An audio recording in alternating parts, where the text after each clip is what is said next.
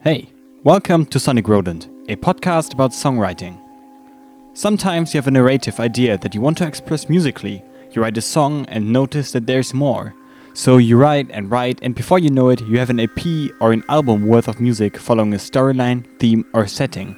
Congratulations, you just wrote a concept album. And you know what? They are probably more common than you think. Sean Hermanis from the metalcore band Make Them Suffer always puts emphasis on storytelling for an album. Seen favorite records like The Black Parade by My Chemical Romance or a whole trilogy of LPs by Alesana dubbed the Annabelle Trilogy follow a continuous story. So how can you approach making such a record if you don't catch lightning in a bottle like I described? Well, if you have an idea you want to express but don't know how yet, then write the story down. You can go into as much or as little detail as you want. In my episode talking about La Dispute, I already highlighted how their album Wildlife was written with the story first. The benefit to that is that obviously that you can tailor your music around this narrative, much like a film composer would do. Maybe think of scenes you want to capture as a song, and then think about how these scenes can be best translated into music. Maybe even try to write recurring short musical phrases for characters or places.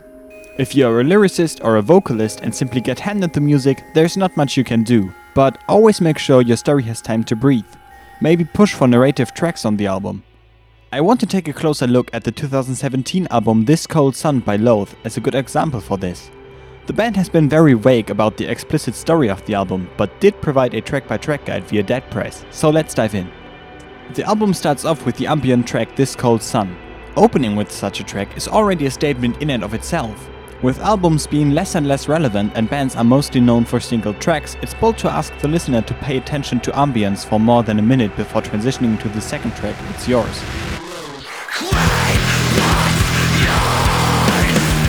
The third track, Dance on My Skin, is about one of the main characters experiencing sleep paralysis. For this track, the track-by-track guide ends with the words, "This causes character A to fall into a deep trance," which I think is nicely mirrored by the song's ambient outro.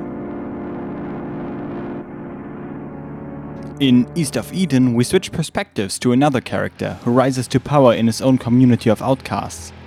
I like how the battle cry-like lyrics at the end are actually mirrored in the music as a pit call.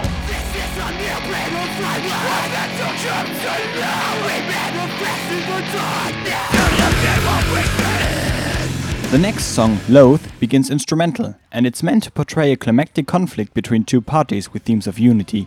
And I think it's hard to deny that this song carries a less aggressive atmosphere compared to most of the non-ambient tracks on the album.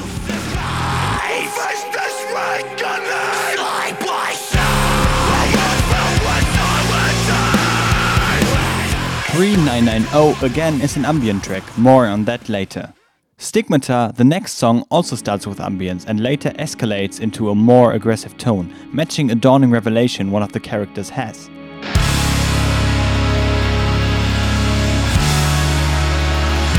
Loathe really does give story and atmosphere time. If you read the guide parallel to listening to the album, you can't help but notice how the ambient passages are meant for you, as a listener, to immerse yourself in the universe the album wants to create, mostly by asking you to visualize what you hear. While the story is not exactly obvious like La Dispute's Wildlife, it's undeniable that the album is meant to be played from start to finish. And that's something you can use yourself to make your story feel more like one big picture rather than a collection of random songs. Like I said in my Ice Nine Kills podcast, a concept album can have a much greater benefit than just the pure artistic value itself. First of all, it adds another layer of interest to your music. People can not just discuss your music and lyrics on a song-to-song basis, but as a whole. As an example, Make Them Suffer told a story on their album Worlds Apart, but the story is shuffled in the tracklist. Narratively, track 2 doesn't have to follow track 1, and you as a listener are asked to engage with the story and put it together yourself. Longer-running stories like the Annabelle Trilogy from Alesana, for example, also are separately released as a book, and rather famously, Coheed and Cambria has a whole line of comics accompanying most of their albums as well. Keep in mind though that not every fan is gravitating towards albums like these, especially if they include rapid style changes like the ambient tracks on Loathe's This Cold Sun or the musical track Vestige on A Place Where the Sun is Silent by Alesana. For the people that do engage though, it's providing them with a whole new meaning to your music, so maybe just try it out if you have a story that is worth being told, which I'm sure you have. And with that, we are out of time. Thanks for listening, and remember to stay hydrated in this extremely warm summer. Bye!